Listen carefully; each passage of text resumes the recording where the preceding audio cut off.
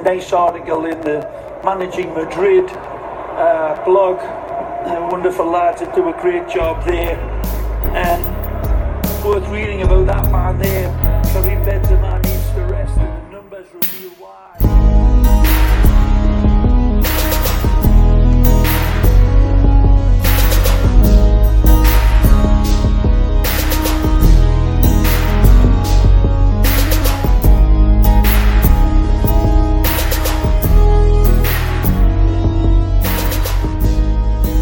Welcome to the Managing Madrid podcast. It's Saturday night. Real Madrid plays in about 10 hours. This is a completely illogical time to record this podcast because it's before the last game of the season. But hey, give us enough illogical football in one season and we'll give you illogical podcasts. Joining me, Kian Sobani, is the always entertaining and hilarious tactical guru of Managing Madrid, Arvin. How are you doing? Oh, I'm doing very okay. After several hours of getting mad about the political situation in the U.S., I have to say that I'm doing excellent. You know, being a normal person, getting angry online about these kind of things, it's the exact kind of thing a normal person would do. And then right after, get on a podcast to talk about football. Real normal things. If people are listening to this on Monday, Tuesday, Wednesday, because it's going to be it's kind of the weird scheduling thing about this is that you'll have two in your RSS feeds. If you're a patron, you'll get the post-game show tomorrow morning after the game, but then you'll also have this in the free feed. So don't be daunted. So if you're going to be listening to this Monday, Tuesday, Wednesday, and you hear the intro, and this was recorded on Saturday before the game, this is it's going to be a timeless show because in many ways I'd say as interesting a game tomorrow is at, what is it, 6 a.m. Eastern? 6:30 or something? I have no idea. 6:30 fucking a.m., man. Like, I mean, you don't even need to, like, sugarcoat it, man. Like, I mean, do we even need to, like, watch this game? I mean, listen, 100%, like, even if we weren't going to win the league, but we were, like, I don't know what, like 6 points off, whatever. I'd be up. I'd be watching, trying to take something meaningful away. Like, I'm just so tired. That's why I actually thought the season was over until, like, I messaged you and I was like, oh shit, we have a game at 6:30 on Sunday morning. Like, I thought that was it. I thought we were done. I was just gonna completely miss it. I mean, I'm still, frankly, I'm not gonna wake up to watch it. If anything, I'm gonna catch it on DVR. But I'm not too bothered because, like, seeing the way these last games have been, I have literally not had a single thing of significance to take away from these games. I mean, people are still freaking out about it, obviously, right? Like, people are getting madder and madder about, like, how badly we've been playing, but I have not found a single significant thing to take away. And I think the last podcast I did with you was just us struggling to, like, find things to take away from, like, the end of the season. The longer this goes on, essentially, the worse it is. It's like the longer the season. I remember the week before this one, I actually thought it was the last weekend in La Liga for some reason. I don't know what triggered that in my brain. And so I was on a live podcast on Churros y Tácticas. I was like, thank God this is the last weekend. And Diego was like, no, dude, we have one more. And my heart like actually sank. I was like, I was really looking forward to this being the last one. Are you sure? You know what I love about this is that, like, imagine looking at the schedule and putting out the times for, like, who's going to play where, and then with La Liga we never know literally, like, until 10 minutes before. Like, imagine looking at that Real Madrid game and be like, hey, no one's watching Real Madrid now, not even their own fans. Half the stadium is empty. You know what would really get the viewership up? Let's schedule this at 6 a.m. I mean, to be fair, like, fans in like Southeast Asia and, like, that kind of region, like, this is, like, perfect timing for them. Like, I think it's just right in the evening, like, where, like, it would be, like, for U.S. sports, like an NBA game or something, if I understand correctly. So I don't know. It might be for them. It might get viewership numbers up there, but I don't even know, like, what the strategy is, because I'm pretty, like, La Liga moved all their timings back, forward. They made it later to cater to the U.S. audience more. So it made it even more difficult for, like, people in, like India per se to like watch games. So I don't even know what their strategy is. They're just kind of all over the place. Well, I mean, great. It's going to benefit any time when, any time schedule is going to benefit one time zone on Earth. So someone's going to be happy. I think you should cater it towards local people, if I'm being honest, because those are the ones driving your ticket sales. For sure, the 6 a.m., like, forget about anyone in the U.S.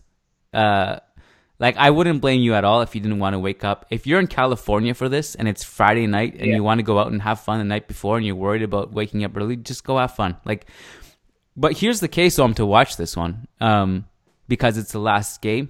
It could be a farewell tour for certain players. What was that game a couple years ago where we had James saying goodbye and a substitute off? We might have a moment like that, maybe.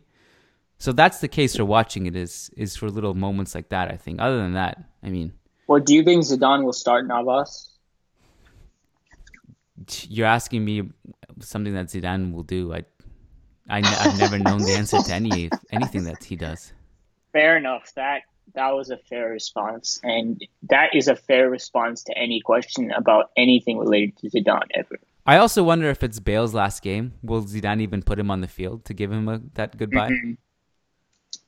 Like, do Marcos Llorente and Ceballos play just because it's their goodbye? Like, does that even factor in? Or is it just about... Like, I don't know. I genuinely, we have to see. I don't know. It could be, though. Like, so there are several players. Like, I think there may be a James moment from that year where he applauds the Bernabeu as he walks off the pitch. Maybe. That's the case for watching it. And maybe we'll see the Brahim Vinicius combo again. I think these TV schedulers should hire you as their promo man. Get Kian Sobani to like justify all these absurd timings for why you should still wake up and watch the I don't game. Support any of it. All I care about, honestly, the first thing they need to figure out is to stop rescheduling the games. Just keep them at the allocated time. Or at least when you announce them in advance, don't change it. Just wait, and then, because it's impossible to make trips. I almost missed a game just because when I booked my plane ticket a couple weeks in advance, this was the game against Sevilla at home. I was scheduled to arrive in Madrid with like 12 hours to spare. Then they changed the game and then I had to rush to take an Uber to the game, and I barely got there in time. That's, it's a selfish rant, but like a lot of people run into that problem. Like, they can't make travel plans. People on the plane were asking me how to get to the Bernabeu because they had all their Real Madrid jerseys on and they were sweating it out. They, made a trip just to watch the game. Anyways, we have 3 million mailbag questions to go through, and we're going to go through, for sure, all the guaranteed ones, and we're going to squeeze in as many non-guaranteed ones as we can, but we're going to avoid duplicates, as we always try to do. And are you ready, Omarvin, to get into this? Yep. All right. Patreon.com/Managing Madrid is where you go to pledge, where to get guaranteed responses to your questions, where to ask questions at all. We're basically, it's been almost a year now. I think we've moved away from asking for questions on social media because Patreon has been so busy. So if you want to get access to bonus shows and also responses to your questions, among other rewards, go to patreon.com/Managing Madrid. First Patreon question is from Christian Toft. He says, "Hey guys, what is your opinion on using Vinicius in Castilla for the playoffs? Promotion to Segunda would be amazing, and having a B team playing in the league with sufficient quality to stack it with upcoming talent instead of doing loan deals where playing time is never guaranteed seems to be the better way to go." I don't know if you thought about this, I never crossed my mind. So I guess my first question to you is like, how long, like, let's say Castilla go as far as possible in the playoffs, how long does that last?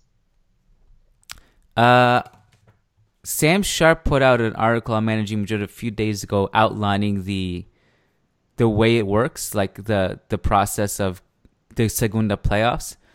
I can't remember exactly. I'll dig this up and we'll go get the answer before the podcast is over. But essentially, how it works is I think they have to play. Their position isn't entirely confirmed yet because their last game of the season is tomorrow. So that will determine like which group they play against and how many games they get, I think. So there's one round, 2 rounds, 3 rounds. There's 3 rounds. The ultimate timeline, I'm not sure. But why do you ask that? Well, I mean, I would just be thinking because players enter like a certain routine. Like, so, I mean, the playoffs are going to go like well after Real Madrid's season is over, I'm guessing. Yeah. So like, it would just affect like Vinicius's routine, like, whether he gets into that off-season training mode and stuff. I don't even know how much rehab he still has to do, for the injury he picked up. Like certain amounts of injuries take, just continuous rehab. It's obviously not as extreme as this, but for example, Gordon Hayward is still doing rehab for the injury that he had. Like, so I think all those things factor into play. And Castilla, sorry, not Castilla, but like the division they play in is, it's a lot of like grown men like trying to kick the shit out of like younger, more talented guys, and I should be slightly worried about that kind of thing. But it's actually not a bad idea to get Vinicius some minutes when he's been out for so long. Like, I don't hate the idea because it doesn't conflict with first team duties or anything. It's actually a very interesting question that I had not considered up until this point. Yeah. So the case for it is that obviously Castilla never get to Segunda. Not never, but it's so rare for them. And when they do, like to me, if I had any role in the club as a sporting director or on the board, I always think one of the priorities should be in the club to get Castilla in Segunda and get them there and keep them there and keep pumping them with talent. I just think Segunda is such a higher level than Segunda Bay. Like really the jump is astronomical. And if you can have that like as your almost like equivalent of an NBA G League team, that does wonders for your development, I think. You don't have to worry so much because so many players actually just get loaned to Segunda teams. Like whether it was Vallejo to Zaragoza a few years ago, Alex Tebas is there, Luis Miquesada is there. And so if you have combination of players on loan just staying there or the younger players like the youth team players just getting playing time against better opposition, I think it's better for your grooming system. And like someone asked the question a few episodes ago, like, well, if we send Vinicius there, can we just send anyone there? Well, like the answer is no, because only Vinicius is actually registered with Castilla. Not even like someone like Brahim can play there. So he's registered. The case against it, is exactly what you said. It's people in Segunda Bay, especially, they're not. Some of them are just there to literally break legs. Like we saw, literally someone bit Vinicius's head in the Madrid derby. Jesus Christ. And that was just like one of the moments, like, and a bite to the head is not going to break his legs, but he also had a lot of just ridiculous tackles on him in that game. I remember I was there. It was just getting clobbered over and over again. And also scored 2 goals. But also, like if something happens to him, I think it's like a disaster PR thing. Like you have to like answer for. Yeah, it's not really at all like Chelsea playing a goddamn friendly before their Europa League final, but I think the reaction to that would be somewhat similar, right? Like, I don't know what Chelsea were thinking, and then playing Ruben Loftus-Cheek and that. Yeah, and like, that was a disaster. But it's not nearly that stupid because, as Keon outlined, there's some solid thinking behind this question, but there's no doubt that the reaction and backlash would be ruthless to seeing Vinicius go down again injured. So it's really just about managing risk and what you think is more important. And quite frankly, I'm just not sure the Real Madrid management like really cares that much about Castilla being promoted. Like, if they took it that seriously, I think the coaches that we picked for our youth teams would be, I think there would be a little more like vetting. We'd be a little bit more serious about that, but I don't think this is even in their mind. But I can really see the argument for it. And if we're really invested, like Keon was saying, to create that like good youth environment, I think they could use Vinicius. To me, it just depends on what is Vinicius' health at this point. Like, is he completely fit? Is he 100%? And what are the risks for injury? And if they evaluate that it's just not that high, I would go for it. I think like Kian was outlining, the benefits of having Castilla in the division right below La Liga are pretty big. So, I mean, I would seriously consider it, but I don't think it's going to happen. I would consider it. I honestly wouldn't throw a fit if he didn't play there, but I'd love to watch the playoffs with Vinicius involved. I think he almost guarantees you to get promoted. Sam Sharp has been very vocal about it, very passionate about it. Actually, I think he really thinks that this should happen. Vinicius didn't get called up to the Brazil squad for Copa America, by the way. So maybe there is a chance that he sticks. Because if he got called up for that, there's no way. I don't think he would have done the whole Castilla thing. But still, I like you. I'm not sure if I see it. Frederick Rentakiro says Juventus already won 7 Serie A titles before Ronaldo arrived. If Ronaldo don't win the Champions League with Juventus, how much would 4 to 5 Serie A titles and a few goal-scoring awards improve his legacy? Will it make any difference short-term in the GOAT discussion? Well, for one, I don't think Ronaldo is going to be there for that long. I think we forget that he is 34 years old. And I mean, it's obvious there's been decline for a long time now. And I think it's just continued this season, having watched a fair bit of Juventus. I mean, I think Ronaldo's status as a world-class player doesn't last that much longer. And, with the wages that he's carrying at Juventus, I think 2 seasons around, I mean, he's looking at another transfer to somewhere else. But let's say he wins 2 more Serie A titles. How much does that change? For me, I mean, not a whole lot. So when we talk about discussing the greatest of all time, we're talking about player impact. And trophies are simply, logically, are just a proxy of the impact we think a player has on a game. And when I say impact, to me, the assessment is very simple. The best player of all time is the player that has had the biggest impact on goal difference for their team against the best opposition in the world. And to me, that very quickly narrows it down to 2 players, Ronaldo and Messi, when I think about the ability to affect goal difference. And I don't think anyone in history has done it as well as them, against the opposition, that they've done it as consistently as they've done it. And when you have to look at it within the context of the system, I don't think anyone expected anyone other than Juventus to win the league title. It wasn't even close. Napoli, they haven't ended the season really all that well, but they still put together a pretty good season. They were still the second best attacking team in the league. They weren't that far off with their attacking numbers than Juventus, and Juventus won by a long way, and I don't think that's changing anytime soon. So you'd have to say, what is the impact that Ronaldo has? I think he's made it just that much harder for anyone to take Juventus off, but I think what Ronaldo has done in the past really still determines whether he's the GOAT or not. If he adds a Champions League, it then depends on how much of an impact Ronaldo had in helping Juventus get the Champions League. For example, if Ronaldo plays really badly throughout the knockout rounds and Juventus win, I don't know if that's such it really helps Ronaldo's case. But if he literally drags them through and he's such a huge defining reason in them winning it, I think it helps his case a lot. But a couple more Serie A titles, I mean, I don't see it making a huge difference. I think whatever opinions we have now is going to be the same, 3 years from now, if that's how it plays out.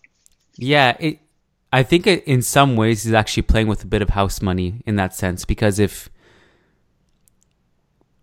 I don't think the legacy changes with a couple Serie A titles and goal scoring awards. I don't think it hurts it, but I don't think it becomes the defining tiebreaker. But I think if he does win it, then that all of a sudden takes his legacy to a whole other level. And I said this, I predicted Juve would actually win the Champions League this season. Now, obviously that didn't happen, but I did as well. Yeah, and I thought just the Ronaldo factor would have taken them over the hump because they've been so close in years past. I also wanted to say, I mentioned this on a podcast. I remember vividly, actually, me, you, and Gabe talking on a podcast last season during kind of before Real Madrid turned a corner in the Champions League. This was when they were way behind in the league. Ronaldo was having a really bad season. And just before everyone kind of turned the corner in the knockout rounds. I saw my first signs of Ronaldo decline last season. You could visibly see it, especially early on. And he kind of looked like he had lost a step. He was getting muscled off the ball. Wasn't it last season where Juan Fran outpaced him somehow? And then he was missing a bunch of chances that he normally would have scored. But then he turned the corner and was just a monster in the Champions League. And then those moments of, to me, are always like how I define and measure the greatest players of all time is how they perform in the big stages. And Ronaldo is just like almost pretty much unparalleled throughout history when it comes to big moments.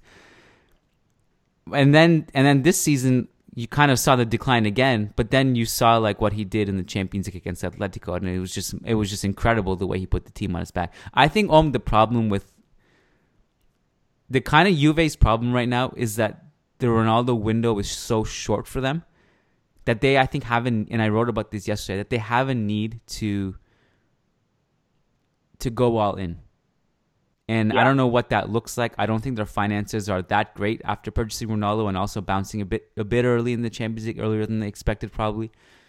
But they have to get him a much better midfield. And I don't think Aaron Ramsey's the guy who's going to move the needle for you, especially for what you're paying for him. So they need help. Like he needs help. I think that they need someone other than Pjanic and not like Emre Can as your other guy in the double pivot or playing as a pseudo like center back. It's just not going to work game in, game out in big games. There's talk of. Sorry, go on. Sorry. No, go ahead.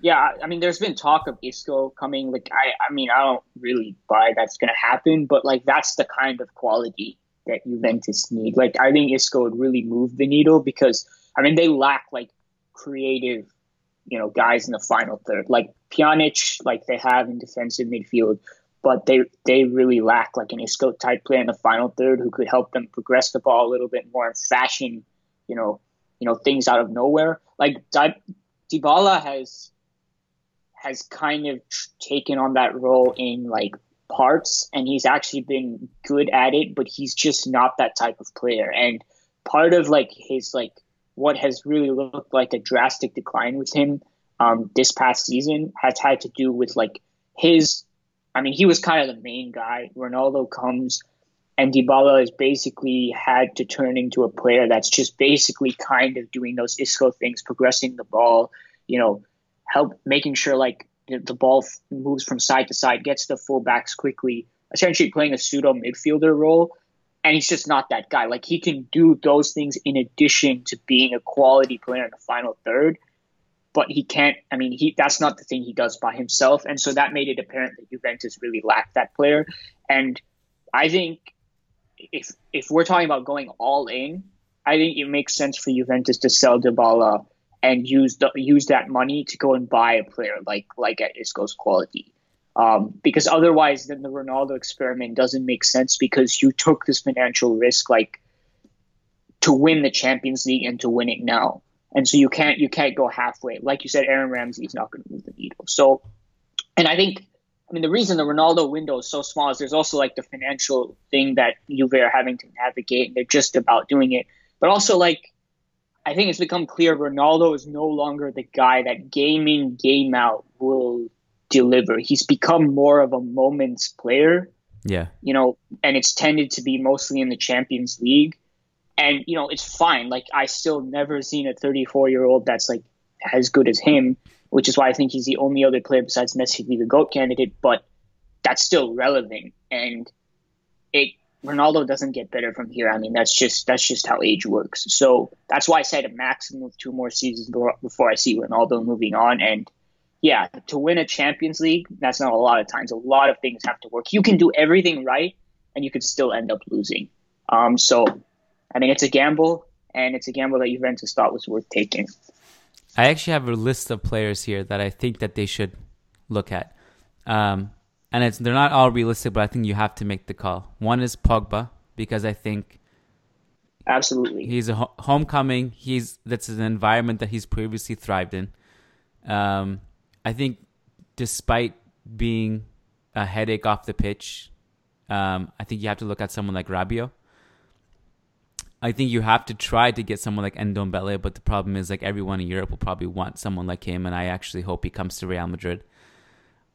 I think if Isco is available, I think you have to take him. And the other one that I would look at if I was Juve is James, because he seems to be in limbo between Juve and Real, Bayern and Real. I don't think either club necessarily is really pushing to keep him. And James has the Mendes connection. To me, that's like a no-brainer fit. Is James at Juve? I think would be really good for them too. Well, I think with James, you're talking about him in midfield, center midfield, right? He could play that role, yeah. Yeah, I think that would also depend on what coach they're going to bring in, because Allegri is gone. That much, I mean, it's all but confirmed. It works. Ancelotti proved it could work, but Zidane also showed that Zidane knew it wasn't going to work under him. So it also depends with the coach. But if they get, a more tactically oriented coach, one that defends as a team, that can make use of Hamos's work rate and kind of hide his other defensive weaknesses, it could work for sure. And I think when you have a midfield that lacks that kind of quality, you have to look at any kind of option you can. But it depends on the coach. So this is a huge offseason for Juventus, even bigger than the one they had last season, large part because the coach that's guided them all this way is going, and that might define an entire new identity for the way Juventus plays. So it's pretty huge. It'd be interesting to see how they go about things. You know who I'd love to see there?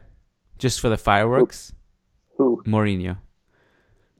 Jesus. I mean, it would be pretty so fun. entertaining. It would be fun. Yeah, for sure.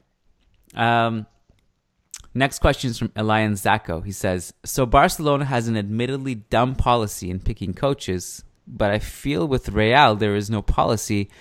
It's the most glamorous name, and we never consider any alternatives. And when we do freak out and kick the coach out, like we did with Lopetegui, which was a mistake, by the way, I hope the next administration can consider giving J-Lo another chance, or maybe a braver option would be Nagelsmann. Love the podcast. Greetings from Sweden. Hope a Peña forms here, because there is quite a bit of Real Madrid fans here. If you haven't, I know we have at least one other patron, Swedish patron, Thomas Berg. So if there's a bunch of you guys, please get in touch with each other. I'm a bit confused as to Barcelona's dumb coaching policy. It doesn't really stick out to me that they have a dumb coaching policy right now in terms of picking coaches. Am I missing something? I think what's missing from this question, I think, is pointing out what is dumb about it. I don't think it's inherently wrong, right? It's a value. Everything we say is a value judgment. It's just that, I'm not sure exactly. What it is that's dumb. I think it's just missing out that you point it out for us so then we can discuss it. But I agree that with the part about Real's coaching choices. So we have, starting with I think the winter window, we have been pretty strongly criticized. I think that's fair to say, for essentially being in Florentino Perez's pocket. More serious criticisms being that we're just, I don't know, for some reason we're biased to Florentino or whatever. Obviously that's dumb, but the simple difference is that I don't necessarily even like Florentino that much. I like to think that I'm realistic about it. And it's also that I criticize him for different things. So a lot of people got mad at him for not buying a striker in the summer transfer window of 2018. What I get mad at Florentino Perez for is for what I just can't see a pattern. I can't see a strategy when it comes to picking coaches. This whole season has just been an example of that, right? You can even go back further. Sacks Ancelotti, hires Benitez, which very few people thought was a good choice. Benitez gets sacked. He really doesn't know who else to go to. Zidane, a complete, almost unknown. The only thing we did know about him was that he wasn't that great at Castilla, and he comes out of nowhere and pulls 3 Champions League out of the bag. To me, that's just getting lucky. There's no way you could have foreseen Zidane doing that. Then we go and get a coach in Lopetegui, who I don't think was a terrible decision, but what he had done, his resume, club football resume, was quite small. He had a stint with Porto that didn't end that well, and then it was all international football from there. And then Lopetegui has some bad luck. He does a little things wrong. You sack him, and then you hire the worst possible option in Solari. And then, surprise, surprise, it goes completely wrong. You sack Solari, and then we're considering Jose Mourinho because he goes on TV and he says some clever tactical things.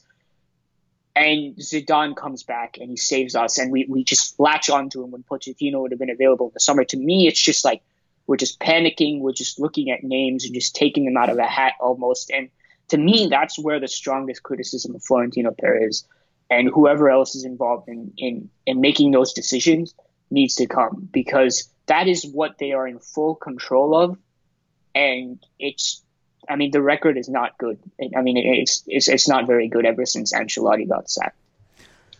I was okay with the Lopetegui signing because I think the Zidane resignation caught them off guard, and the market for coaches this summer wasn't great. And Lopetegui, I think, had a good track record with Spain at least, and a lot of kind of mutual players between the two squads of Spain and Real Madrid. I was okay with it. What I wasn't okay with, exactly what you mentioned in terms of just flipping through Lopetegui as soon as it got rough, and it did. It was bad, and I think like after a bad string of results, I think it was like how many games, 6 or 7 in a row without scoring a goal, which had reached or matched some kind of record in the club's history, and then following that with the Clásico just getting waxed without Messi. There's something has to happen in that situation, but the ultimate problem is the lack of patience and the lack of vision. Because I can't discuss this anymore. It's been so many podcasts, and if I say it one more time, I'm just a broken record, and I don't really want to put our listeners through that. But it's a lack of patience, and if you don't have a long-term vision in place, even a short-term vision in place, you don't know what kind of manager you want. And you end up getting a manager that is night and day different to the previous one. And then it's like going from hot to cold, like overnight. And you don't really know. The players have no idea what kind of style of football they're supposed to be playing from one season to the next and 1 month to the next, because they don't know who's their coach. It might be a good time to bring up that Zidane quote from today. Do you have it in front of you, still? Yes. So, I have it in front of me, but I have to scroll down. Okay, I got it. So he says, and this was in a number of other things he said, but in one of the most notable things that he said was, "I will be clear about who will play when the next season starts. It's my decision.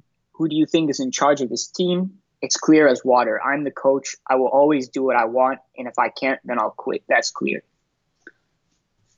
Yeah, so I think, imagine now having said all that, because that is very clear in telling what he said. Because last podcast or last week, Eduardo and I were talking about control and like, what does Zidane actually have the full control?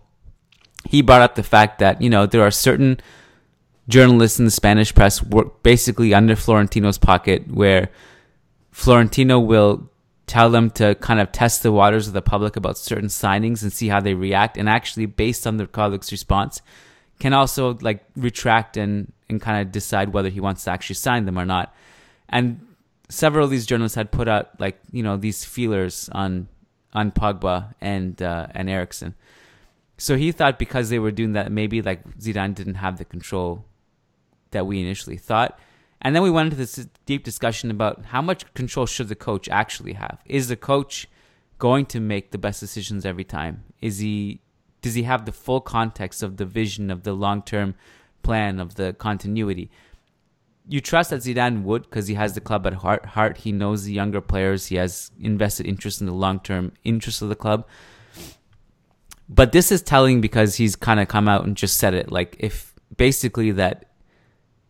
he quits, it's basically a fallout of him not getting the control that he wanted. And I'm just thinking of a scenario next year if that happens, if the summer goes a certain way, or like we find out later that Zidane actually didn't really have a say as much as he wanted to, and then he quits. It's a really bad look. So I'm hoping it doesn't get to that stage if he resigns, because imagine if he resigns next year. It's obviously going to be a situation that the club is in a terrible spot. and it also sends a bad message to any other coach who would be theoretically looking at this job. I also wonder, I don't know if you and I have ever talked about this, but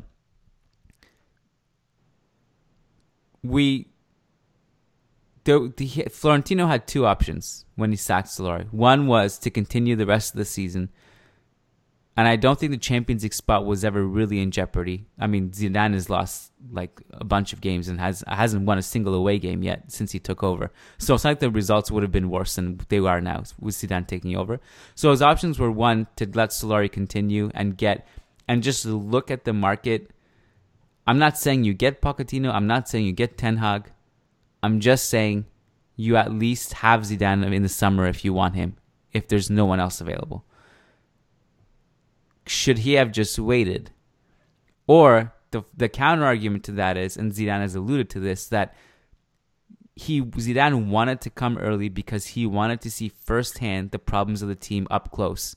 And so that was the case for bringing him in now.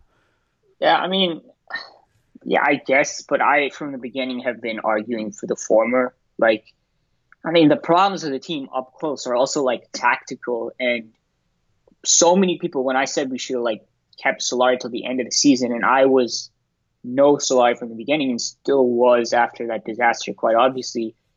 And people were telling me it's an extended preseason. Zidane will get to, like, try out new things, show his philosophy. Like, the tactics have been horrible. Like, I just don't know any other way to say it. Like, and I haven't seen Zidane adapt anything to, like, what is a different squad, if only because of the fact that Ronaldo was gone, which is a huge difference, makes a huge difference to our attacking strategy. And Zidane's just kind of done the same things. So if the only thing is for him to come up close and see what the players look like, I don't know how I feel about that, because the problem isn't just the players. The problem was also tactics. And the way we've ended the season is on such, like, a dispiriting note. Like, Zidane's, like, the new manager effect plus Zidane's aura, like, lifted us for 2-3 games maximum, and then was just back to the same thing because the season was meaningless and there was no result we could get that would make the season better. So I'm personally struggle to, like, see the benefit. And if Zidane's conclusion is that Marcos Llorente needs to go and, you know, that sort of thing, then, like, I mean, he's making the wrong decision. So I would have rather just kept Solari towards the end of the season. But to go back all the way to, like, the original, like, discussion you were having about, you know, how much control should the coach have and stuff, I think all of this gets solved if we have an actual sporting director. Like, I know Jose Angel Sanchez does the negotiations, but, like, it's still Florentino Perez, you know, and him getting together and identifying targets and all of that. Like, if we had a clear role with his own set of power about making transfer targets, like, then it sets a very clear, you know, difference in power between, like, the separations of powers in the club, and there's not much argument there. The coach gives his input, the sporting director makes the decision. That's it. That's how almost all modern clubs are going now, because it's just too ambiguous otherwise, and it just creates all this friction and tension. Like, you have guys like Mourinho coming in saying, I want all the power. How much does all the power even mean? Like, we don't know. It creates, Zidane has to make these kind of statements. To me, it's just, there's a reason all the modern clubs are going this way, and I think Real Madrid should do it as well. But I mean, that's up to how much power Florentino Perez wants to give up. Like, if you want to critique him, right, I think these types of nuanced critiques make more sense than, like, he couldn't sign a striker, so, which wasn't really all that possible anyway. Like, it's stuff like this that I think makes more sense. And yeah, I mean, at the end of the day, it's just, it's frustrating at this point. Like you said, kind of sounding like a broken record. I know I've said this many times, but yeah, it's just, I don't even know where I'm ending up, like, with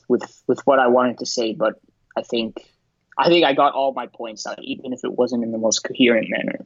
No, it was coherent. It's the sporting director thing is completely long overdue, and I don't care, like, how much it's downplayed. It's much needed. I just don't think, like, everyone should have their role within the club, from the president to the CEO to the manager. And once you start having, like, player managers, And God knows we saw like how much of a disaster it can be even in the NBA when that happens with Doc Rivers.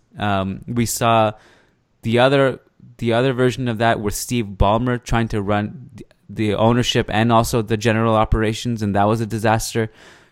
I think that you let Zidane choose kind of like oversee everything. I think he's bound to make mistakes in terms of who he chooses, and that's fine. Like I'm not asking for perfection. He has trophies to back it up, and I'd rather have trophies over mistakes that fans complain about. But the sporting director thing, like there's a reason why, Manchester City is so well run right now, apart from all the corruption and all the scandals. But just in terms of the football, like Cheeky up there, like completely knows the kind of guy and philosophy he wants his team to play. Monchi with Sevilla, it's just over and over again, like clockwork. They produce, they have the same style, same identity. The coaches that come through have that vision, and there's just continuity despite wholesale turnover every time. And I think that Real Madrid really lacks that. I don't think there's two ways about it. I think it's quite clear. It's not even like people think you have to go like one way. Like if you want to be this way, like be consistent, be well run, get proper targets, like all of that, have the communication. You have to go entirely like an Ajax way and just have a philosophy you never divert from. That's not true. I mean, just look at the way Liverpool and Jurgen Klopp did it, right? Like, sure. Can you tell me like that the style that Klopp is playing now, which by the way has evolved? The style Klopp is playing now is not the quote unquote like heavy metal football. It's not at all like that. Can you tell me that's like the philosophy that defines Liverpool? Of course not. But if you look at how Klopp sat down, analyzed everything in his squad, identified what his style would be and how it may adapt over time, and then said, okay, these are the targets I need. This is what makes sense. And Liverpool sporting director said, okay, let's see who we can get. And they worked smartly in the market to achieve targets. Like people keep making fun of like Liverpool's midfield, like, oh, they have Fabinho, they have Wijnaldum, they even played Oxlade-Chamberlain in there. But these were all signings that made perfect sense for Klopp's system. Yes. And, so when a new coach comes in, that changes, and they're going to change the way they do it, but it'll still be smartly done. So you can have differing philosophies, but you do it based on the coach you have, right? So like Zidane should, be able to show like near the board or whatever, this is what I plan to do, this is how I plan to play. And then you have a guy who specializes in going out and finding guys that fit it. That's how it works. I mean, it's not overly complicated. This is how all modern football clubs do it. But with Real Madrid, it's in this old world kind of thing, and it creates all this weird tension and stuff. And I think it explains a lot of what we're seeing now. Right. I'm glad you brought all that up. And obviously the evolution of the football played at a certain club, and the identity can morph, and that's fine. But even like you mentioned Klopp, I would say like Ten Hag, people like Barca fans go crazy over this guy and say like he could never be a Real Madrid coach and he's a Barcelona coach. This guy actually has even nothing to do with Ajax or Barca or Cruyff. He's just there with a really attacking brand of football and a great pressing and counter-pressing scheme. And it's like really it's really not that entire like total football Cruyff philosophy. And I just think that like, and that's fine, but like there's a big difference between that evolution and tactical blueprint kind of still tying into the club's idea than from going from Ancelotti to Benitez. It's like completely 180, it's completely illogical and it's like I don't need to repeat myself here. You get what I'm saying. Like it's just there's that. We spent a lot of time on this question, but I think we touched on some important things, and I think a lot of things that fans like have issues with. Like I felt it was worth laying it out like this. I feel like we've touched on this before, but at least in the ones that I've been involved with, like this was, I think, the most comprehensive, like of just discussing this fully and touching on all the points. So I hope you all found us spending like 30 minutes on this question worth it. All right. Shabazz Sharipov says, why haven't Madrid thought of signing Lewandowski? Okay, so we spent 30 minutes on that question. We can spend 30 seconds on this one. We did, and Bayern just flat out said no. Yeah, I don't think it was a matter of they didn't think about it. They definitely thought about it. Yeah, there was solid reporting that we inquired about Lewandowski, and Bayern just said absolutely not. Jauzi dos Santos says, who would you choose to keep for next season out of Mariano or Raul de Tomas if it was down to you, and you'd have the option of loaning the other one out? I think you've watched Raul de Tomas more than I have. If you asked me this last season, it would have been a no-brainer Mariano. If you ask me this now, and this is coming from someone who really loves Mariano, I still believe in him. I choose Raul de Tomas. I think actually, as impressive as Mariano was last season, and his goal scoring ratio was actually really good. It was among the best in Liga last season. I think he's physically gifted in ways that only certain footballers are, and the way he can get to crosses on some of those headers are just absolutely ridiculous. I think he's technically gifted. I think he's a good presser. He works hard. I think he's going to be a really good player still. I think what Raul de Tomas did was actually more impressive this season. And I think it's because he was literally surrounded by zeros. It was a completely relegation destined team. And he was generating his own shots. He was barely touching the ball because Rayo wouldn't touch the ball. And he would pop up and score. And he was one of the best goal scorers in the league. And so I'm unclear of what happens to him because I don't know what kind of role he accepts, because he could, on one hand, stay next season, be a backup to Jovic and Benzema. Or he could be a starter elsewhere. So I'm not exactly sure where his head is at. He said mixed things throughout the season. Early on this season, he said, I had to leave Real Madrid for the sake of my career. And I think he opened up a little bit differently a couple months ago where he said he would love to come back to Real Madrid. I don't know what he's thinking exactly. But if the club has a choice to bring him, which they obviously do, and they can talk to him, and they have to choose between those two, and you still get to keep one of them and loan the other one out, I choose Raul de Tomas and loan Mariano out. My understanding is Raul de Tomas is also more of a complete forward than Mariano.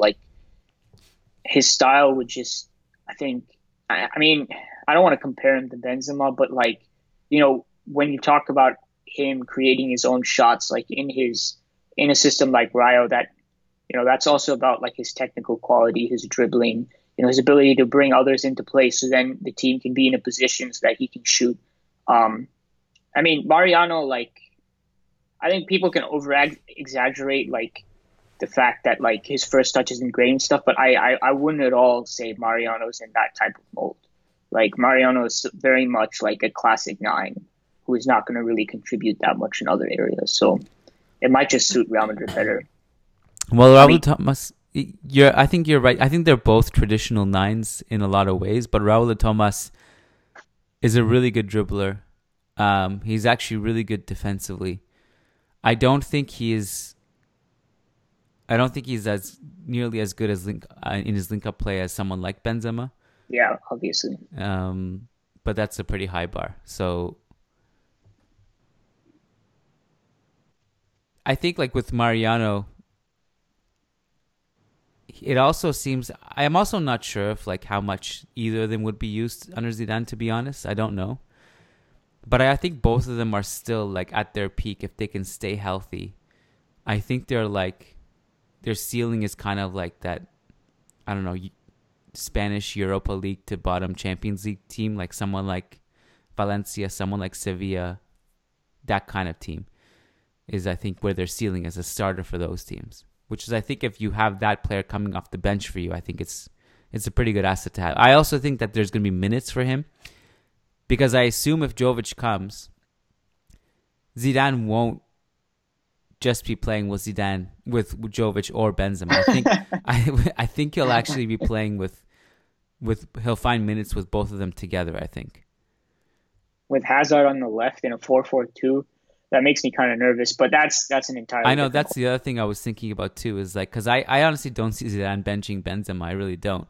So then you have I think you actually would have a scenario which with Jovic, Benzema, and Hazard. I wouldn't completely rule out the idea that Zidane doesn't start Vinicius next season.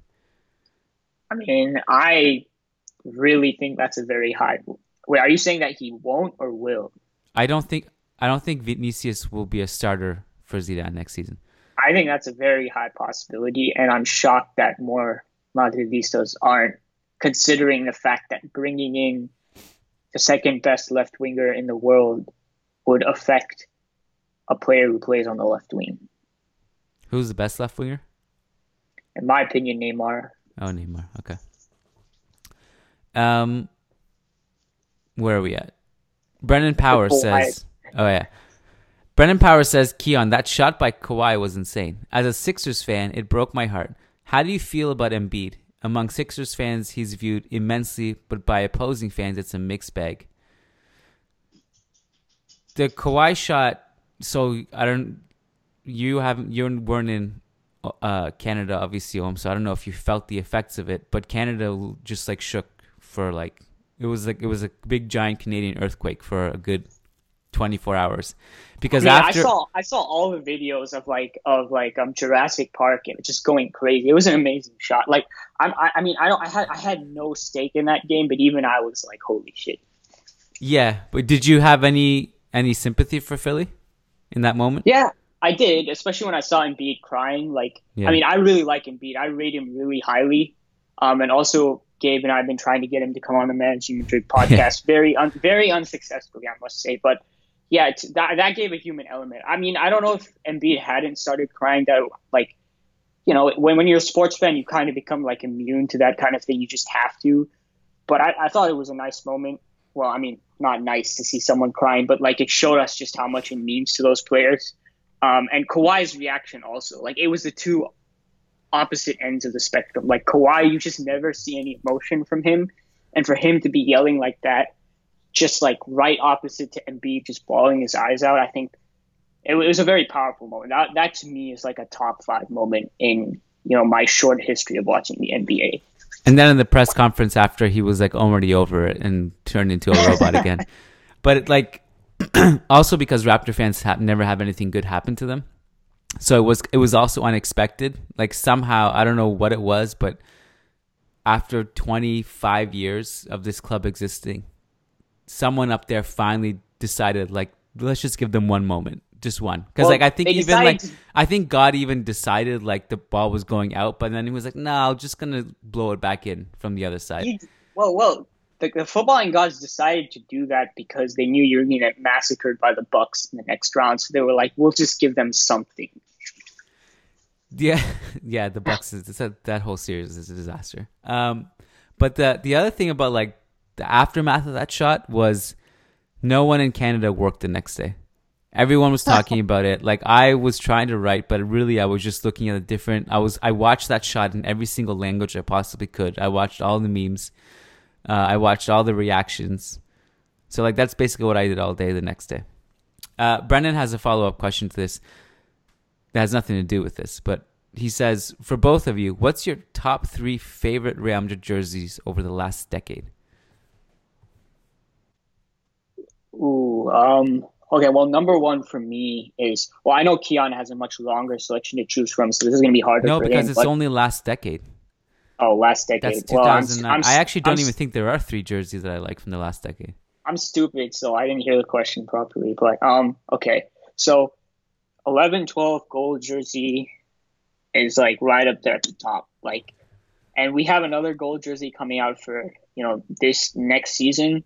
That, I mean, I don't know. Like, I always need to see it on the players before I really decide. It might equal it, but 11-12 just with the memories, like that's number 1. There was, I'm just listing ones that come off the top of my head now. There was a really nice like green one in the Champions League in the 2012-13 season, and I just thought like it was such a unique green, and it just looked so slick. Like I don't know whether that divided opinion or what, but I just know I really really liked that jersey. It was the one we played against Manchester United with, and Modric scored that goal. Right. And then, so I know there are ones I like more than this, but to me, the Dragon black one in 14-15 was just so unique. Yeah. I'd never seen anything like that. And just watching us go away in the first half of the season and just ripping teams to pieces in that black jersey just was so iconic to me. And that's like when, Ray Hudson gave Ronaldo the Dark Invader nickname and all of that. So like it had good memories and it was unique enough that I liked it. I mean, I don't know if that's like my exact top 3, but off the top of my head, I liked those a lot. I didn't like this past decade wasn't among my favorite in terms of just Real Madrid jerseys. So I struggled to even think of 3 apart from the 2012 one you mentioned, which I think is universally well loved. I did like the purple one we wore in the 16-17 final against Juve. Yeah, that was nice. I liked that. The away one this season actually was pretty nice. No, last season, sorry. The black with the teal trim. Yeah, that was nice. I really liked that. Yeah, that was nice. I think it was 15-16 where we had the gray pajamas. Oh man. The one where like it was neon, just you saw the whole yellow. You could see the sweat stains. Yeah, the sweat stains. That was pretty bad. That was one of the worst. Yeah, that was undoubtedly the worst ever in the club's history, I think. Patrick Odayafadi says, should we be worried about the moves Barca are making? De Ligt, De Jong, Griezmann. I feel we need a few more signings to be able to match Barca in the league next year. Will Hazard and Jovic be enough to challenge them? What do you think needs to be done with the squad to mount a proper title challenge in the league and Champions League? In my opinion, we need to go back to the 16-17 model when we had a deep squad with big-time game changers on the bench, similar to Man City. You want to take this first? Or? Well, should we be worried about the moves Barca are making? I think yes. I think a lot of people will say like it's stupid to focus on your own team. I think that's true, but also like I really think that all 3 of those players are going to improve Barca. De Ligt is a generational defender in my opinion. De Jong will bolster their midfield. Funny you say that when the question that comes like 2 questions after. Okay, but go on. And then Griezmann. I saw people argue with me on Twitter that Griezmann is not a good signing. I see the point in the sense that him and Messi theoretically occupy the same position. But the flip side to that is stylistically he fits Barca like a glove, I think. He's versatile enough. He can play anywhere in the front 3. He can play the false 9. He can give Suarez rest. He can give Messi rest. He can play deeper in the midfield. Like with France, you saw him create so much from like a deeper position. He's good defensively. He's a good presser, good counter presser. He gives you immediate, like consistent reliability from that third attacker, which was always in limbo for Barca ever since Neymar left with Dembele's health and Coutinho just not really being the guy they thought he was going to be. All 3 of those players improve Barca. I do think Hazard and Jovic will be significant upgrades for Real Madrid, and they're very must-needed signings. I also agree about the depth thing. Ultimately, every champion will need depth, and they'll need quality depth. So there's nothing in this that I disagree with. So we do need to have a deep team. I think Jovic and Hazard are going to be great signings. I also do think Barca are just going to be really hard to compete with domestically again. Well, I mean, in terms of the general points, I agree. Like more specifically, like I would say we have more depth already than Man City in certain positions. Like for example, who do Man City play when Fernandinho was injured? Like they've Gundogan back there sometimes. Yeah, Gundogan, who's not really defensive midfielder. They've fiddled with John Stones playing there. They fiddled with a double pivot. Like I think our midfield depth is quite strong except for one position. So like Hazard, Jovic. I mean, I've been clear that I don't think Hazard is that necessary, but there's no debate that he would be good. I feel like Jovic is very necessary and it probably fills the biggest need in the squad. But I think one more we need to make, and really I'm comfortable after that, is I think we need someone who's going to replace Modric's influence in the final third. Yeah. And I went into this in depth beforehand, but that to me is also a place that we really need to look at. But, and then the other thing I wanted to say is like that 16-17 model, if we can have that every time I go for it, and it should certainly be aiming for something like that. But there was a reason it only happened once. And it's because we had such good players on the bench. They weren't happy with their small role and they left. So, I mean, that was a pretty unique situation. But yeah, in principle, you should have good depth. And I don't think anyone will disagree with that. The 16-17 thing is going to happen once in a blue moon. Because I think you build up a team like that. And eventually they get to a talent level where the bench is what it was that year. And eventually you can't keep them. And that's just the reality across every sport. It's not just football or Real Madrid. I think there are certain positions in this team that, although they're deep and stacked, they still need an upgrade, as counterintuitive as that sounds. Because I'd rather have a superstar or a player that it will just transcend and take you to another level than have a bunch of solid players who are just good. Hazard was one of them in that sense, that it's unfortunate that it's the Vinicius role, but if you can find a way for Vinicius and Hazard to coexist, then great. That's phenomenal, because I don't think Vinicius should take a back seat necessarily. See the bigger need. Okay, so there's no doubt that Hazard is a significantly bigger upgrade, but to me, when I think of that position, I don't know if you're going to say this, so I apologize if I cut you off, but to me, the right wing position is where we could really use that kind of like transcendental talent. Simultaneously, the issue is it's difficult to think of players like that we could actually go out and sign. But that is where I really feel, especially if we're going to sell Bale, which looks fairly likely, is I really feel like we could use it there.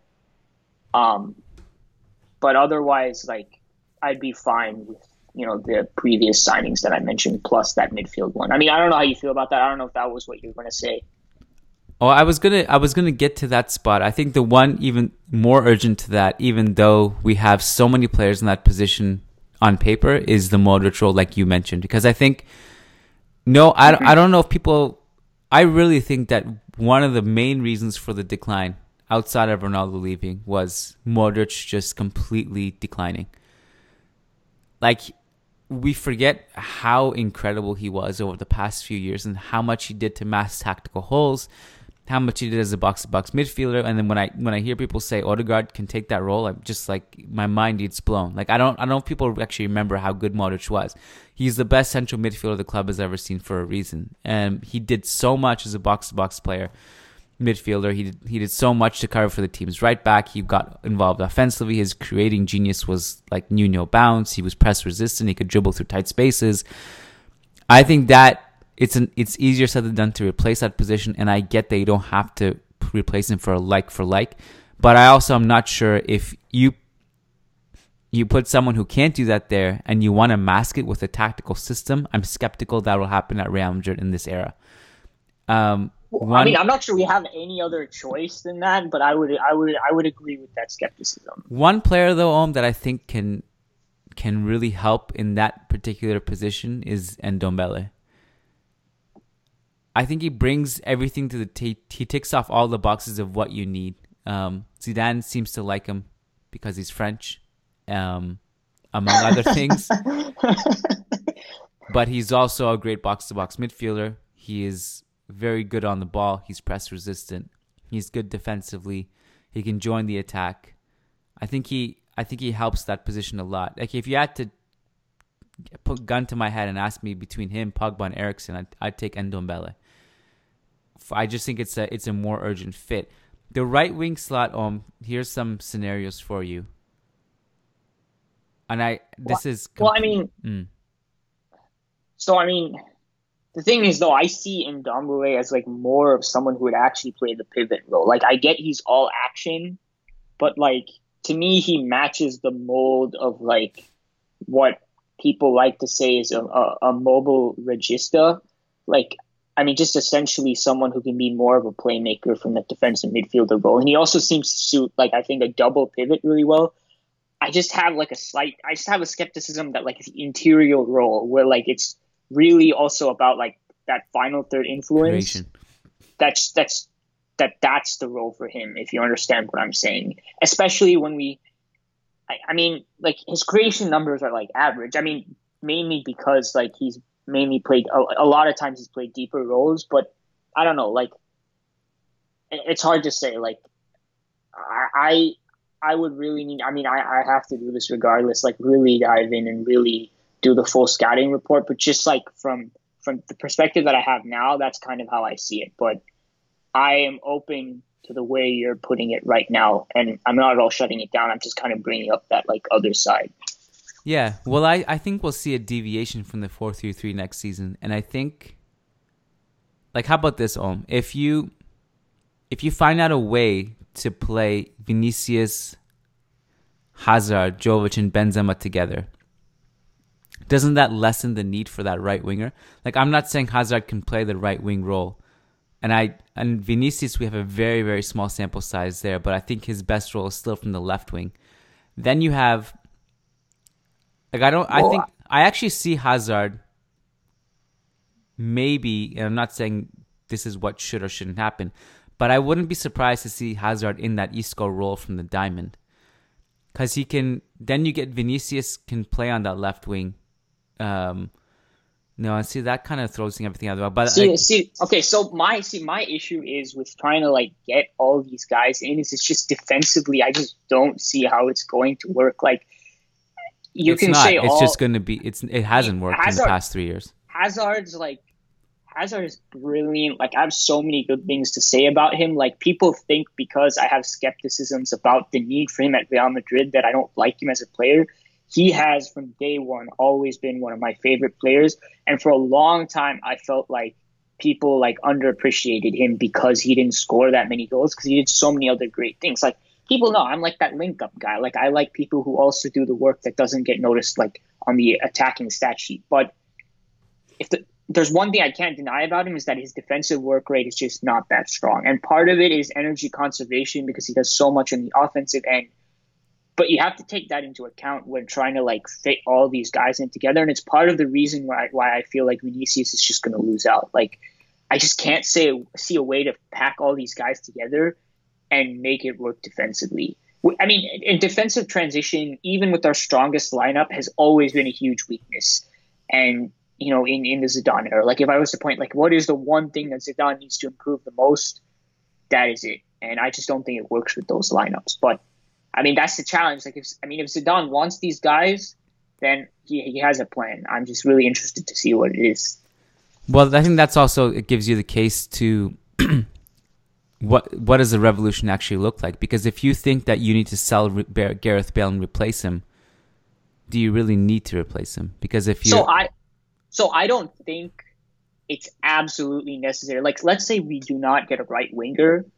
I'm totally comfortable with bringing Odegaard back, which I've wanted for a while now, and having him and Asensio be those guys, with Lucas being like the ultimate backup and Brahim Diaz going on loan. I know people want him to stay, but in my opinion, I personally think a loan would be best for him.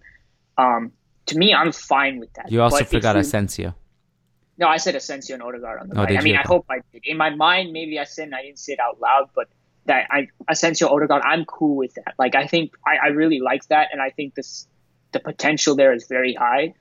But if we were looking at one aside from the midfield position, we already pretty much have the striker filled out. If we were looking for one position where we bring in, like you were saying, that transcendental talent, to me it would be the right wing. And it may have, and after all I've seen this season, I might have also said the left. But when I have Isco, who I still think, I mean, why not play him there? And you have also Vinicius, who proved so much this season and basically showed us that he could be that transcendental guy a couple of years from now. To me, it just looks like the right needs that player more, if we really want it. I'm cool with it not happening. But outside of midfield, that's where I'd look to make my position clear. Two players that I'm really interested to see what happens to, because I feel like I have a good feel that Asensio will stay. I think he's a Zidane type player. I think Zidane likes him, believes in him. The two that I'm curious about are Lucas Vazquez and Isco. Lucas Vazquez is the type of player that Zidane loves, every predecessor coach loved him. He always found a way to get his minutes. I think it's at a stage like there's clear talent upgrades on him in both in the squad and potential. Like if you ask me, would I rather have Odegaard on loan at Ajax or would I rather him taking Vasquez's minutes next season? I would rather him taking Vasquez's minutes next season. But my hunch is that Asensio stays, Odegaard goes to Ajax with a buyback, and Isco, I'm unsure about because Isco... Yeah, I have no idea. Like that's Hazard and Vinicius. So that means Isco has to play in that deeper role, which would put him in the Kroos/Modric/ whoever that new midfielder is. He might be the guy that replaces Modric in Zidane's mind.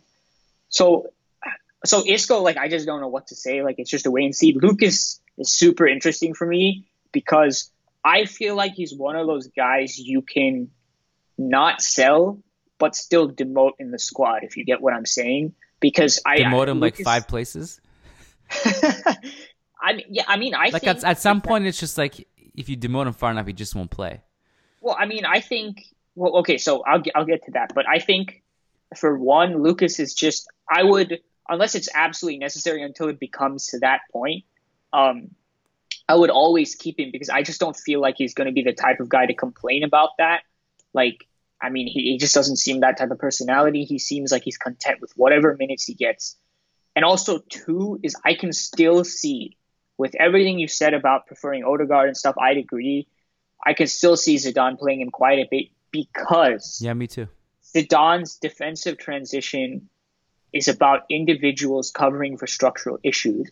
Casemiro, Modric, and Lucas Vasquez are the 3 guys. And I said that in descending order, like of importance for protecting the defensive transition. So I can still see it. So it's just, like I said, it's an interesting question, but there's so many angles and ways of looking at it. You can look at it from our perspective, and then you can look at it from Zidane's perspective, and like it just produces so many answers. So yeah, this is going to be an interesting off season, and whatever happens, good or bad, it's going to be a very, very interesting season. Yes. Rafael Servilla says, why didn't Real Madrid chase Griezmann? This had been eating me since yesterday. I almost feel like Barca are making the right moves and Real Madrid is left in the dust. I know it's not entirely true, but when I see De Ligt and Griezmann linked to Barca, it drives me nuts. So, I mean, also it depends on the players wanting to come here, right? Like, why would Griezmann want to come to a crosstown city rival? Like, I mean, that's just not going to happen. And also, Ajax has that connection with Barcelona. They're always going to sell to Barcelona because they have that holier-than-thou Cruyff connection. I mean, it's as simple as that. Like, why didn't we chase Griezmann? Because he was never coming here. Like, I don't have anything else to say besides that. I would have taken them in a heartbeat, though. I thought about the Griezmann situation a lot because in terms of just fit at Real Madrid, I mean, he's exactly the guy that describes what you're asking for him, the right wing, kind of that superstar who could take you to the next level and despite your depth and just upgrade that position. I think he would have helped a lot. Anyway, it's kind of a moot point because, as you said, it's not an attainable player at this point. Varun says, Real Madrid have a pack of young mavericks and new superstars arriving, and the same is the case with Barca, City, and Liverpool. But United, Atletico, Juve, Bayern, PSG, they have 1 or 2 superstars. The rest of their squad is average. Is this situation going to affect the competitiveness of club football in long term? Disclaimer, in my teens, I saw Messi, Ronaldo, Raul, Zidane, Figo, Gerrard, Lampard, Ramos, etc., and all of them became world elite class. For the present generation, but for Mbappe, I cannot even see one generational player. I hope Vinicius, Dembele, Brahim, etc. prove me wrong. Generational players, who do we have now? Well, Mbappe number 1. I think Ousmane Dembele has that talent. Whether it's gonna happen for him at Barcelona, I do not know. I think you mentioned Matthijs de Ligt. I think I completely butchered his first name, but De Ligt for me is a generational talent in defense. If Vallejo could actually, not break his legs every time he stepped onto the pitch, Yeah. I think there's still some hope for him to reach that potential. It's always hard to see if a young player is generational until after the fact, except for very obvious cases like Mbappe. Like, we always knew Cristiano Ronaldo was talented, but aside from like Sir Alex Ferguson, who just bigs up his players because that's who he is, people weren't really saying he was going to become generationally great. Like, there was like world class. It's just so hard to see. Like, I would say Vinicius has that potential. But is it a guarantee that he gets there? No, because becoming generational great is literally just putting you in an all-time conversation. It's very difficult to see. And I think it's even more difficult to see with central midfielders until like they start maturing. Like, so many people didn't look at Modric in that way until he came to Real Madrid. Like, I would say the smart football fans, quote unquote smart football fans, like saw him that way at Tottenham as like a midfielder of the future, one of the very best. But until he came to Real Madrid and until he had that breakout season in 2013-14, people were not talking about Modric as a generational midfielder, just in like the common discourse. And Modric was in his prime when he came to Real Madrid. So it's often hard to see at the present moment. Like goalkeepers, like, I don't know, could Lunin become goalkeepers? It's even harder to tell because people our ability to evaluate goalkeepers is not great. And I say that for myself just as much as I say for anyone, because I mean, we see them make a save and then we see them let in a goal, and unless it's like a Castilla situation, it's just so hard to see. So, well, I mean, it's really hard to tell, like you said. I mean, at the end of the day, we will have just as many great players as before. I mean, that's just the nature of the sport. Like, I would not worry about, are there going to be a lot of generational great players? Of course there are. Like, I mean, can we look to a generation essentially since the 50s, which is where we considered like the start of modern football? Can we look at a situation where there wasn't like tons and tons of great generational players? We can't. It's not going to disappear just because we can't see who they are now. We're going to look back in like, I don't know, 5, 6, 10 years, whatever, and look back at the names and probably be surprised of which ones turned out to be those generational guys. Like with some guys, it's clearly Leon, whether it's Mbappe or OG Ronaldo or Ronaldinho. I think we knew at a pretty young age. Others, like you mentioned Modric, Xavi and Iniesta peaked pretty late in their careers. And no one was talking about them as generational, even when they were like, Xavi was like 25, 26. Right. And then Zidane himself, really, it was his late 20s when he peaked and started to become like Zidane. There are a lot of examples of players like just later in their careers becoming that player. In terms of right now, I mentioned De Ligt, but I think you kind of agreed. And then you mentioned maybe Dembele. I'm not 100% there on Dembele yet, although I can see the potential. I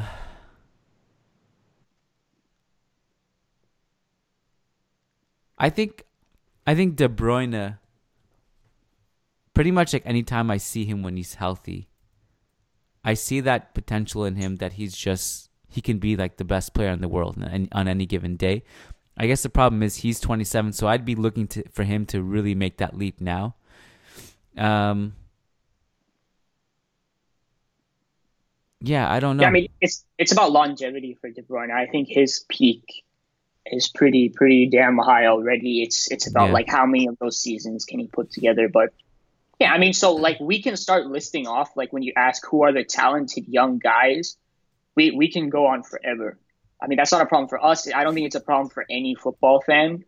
But when you ask generationally great, then it becomes so difficult because that's such a huge claim, right? Like, no one wants to like be stupid and say like, oh, this guy who's 15 years old, this is a generationally great player.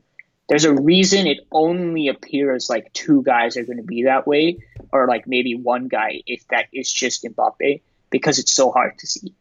I mean, we could talk about tons of young guys who could be really good. We've got Marcos Llorente. We can talk about Brahim. But generationally, great. It goes back to everything we say. It's just you're not gonna see that until later because it's such a huge thing to say. It's almost like asking who is going to be a GOAT out of this. And even with Mbappe, I'm hesitant to say that, like, because it's such a huge claim, and it's just something you're not going to see now. Yeah, I mean, it's not inconceivable. Mbappe at some point, an unexpected turn, something happens. It's, I'm not saying it's injuries, but it's maybe he just doesn't live up to it. It's not crazy. Like we've had a lot of insanely talented players that, they don't always pan out. So it's tough to predict these things. It's kind of late. Real Madrid plays in like 8 hours, I think. I'm going to wake up for it. I don't think you are, but I have to. I got to do the immediate reaction. Then Matt and I are going to do a post-game show for it.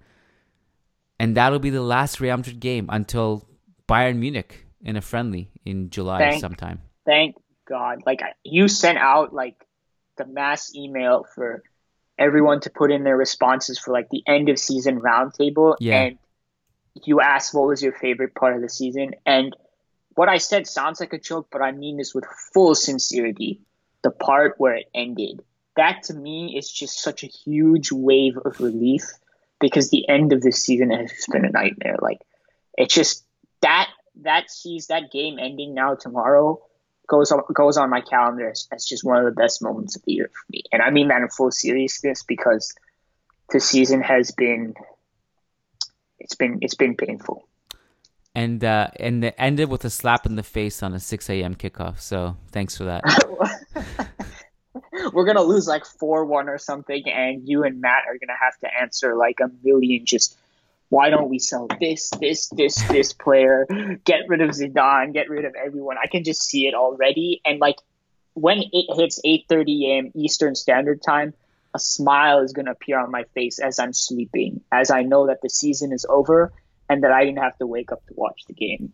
Well, we're going to record it immediately after the game so we don't get any questions to come in. And that's the plan. All right. Well, this was fun, it always is.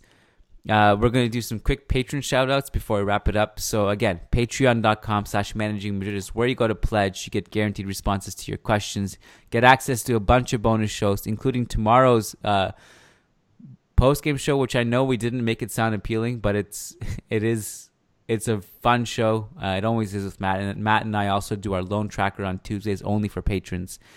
And a bunch of other shows that are only for patrons. So hop on board the patreon.com/Managing Madrid train.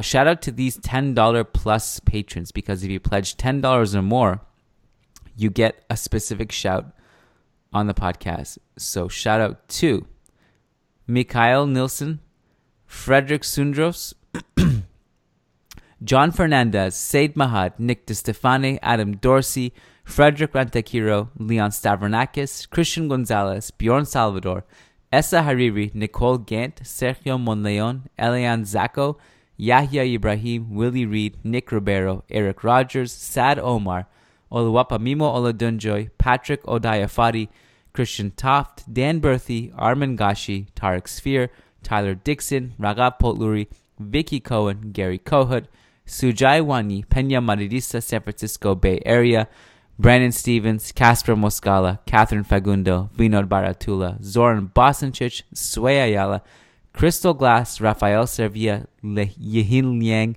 Karen Scherer, Ahmed Al-Mayahi, Umar Mahadi, Amy L., Shabazz Sharapov, Fabian Moreno, Varun, Magnus Lex, Jason Fitz, Solomon Ortiz, and Brennan Powers. Thank you so much. Do you have anything to plug before we wrap it up? Exams are finished. Do you finally got something for us? Yes, the School of Real Madrid is back after, I think, what has been a 3-week hiatus, maybe longer, and it is on the hot topic of Eden Hazard. I mean, if you listen to what I've had to say, if you listen to what Keon had to say, I think you'll have a general idea of what it is, but that's where we go into really justifying what we think about, what he'll bring. So keep a lookout for that. Should be up early next week. Naguib working hard to get that done for us. We have the script audio all done, so, and we'll look to keep School of Real Madrid regular now, and keep trying to grow that thing. And hinted at it a little bit, but on Monday we're going to publish the roundtable discussion where the Managing Madrid crew answers a bunch of postseason questions. I had a chance to flip through some of the staff responses and they were pretty entertaining. So stay tuned for that on managingmadrid.com. And again, you're probably not listening to this before the game. Kudos to you if you got through this whole entire podcast before this game started. Wow, that's impressive. But chances are you listened to this on Monday. So you've already heard the post-game show maybe. If not, that'll be up Sunday afternoon, and then Monday Diego and I will do Chulos de Tácticas La Liga season review. Okay, until next time, thank you for listening, and Hala Madrid. Hala Madrid.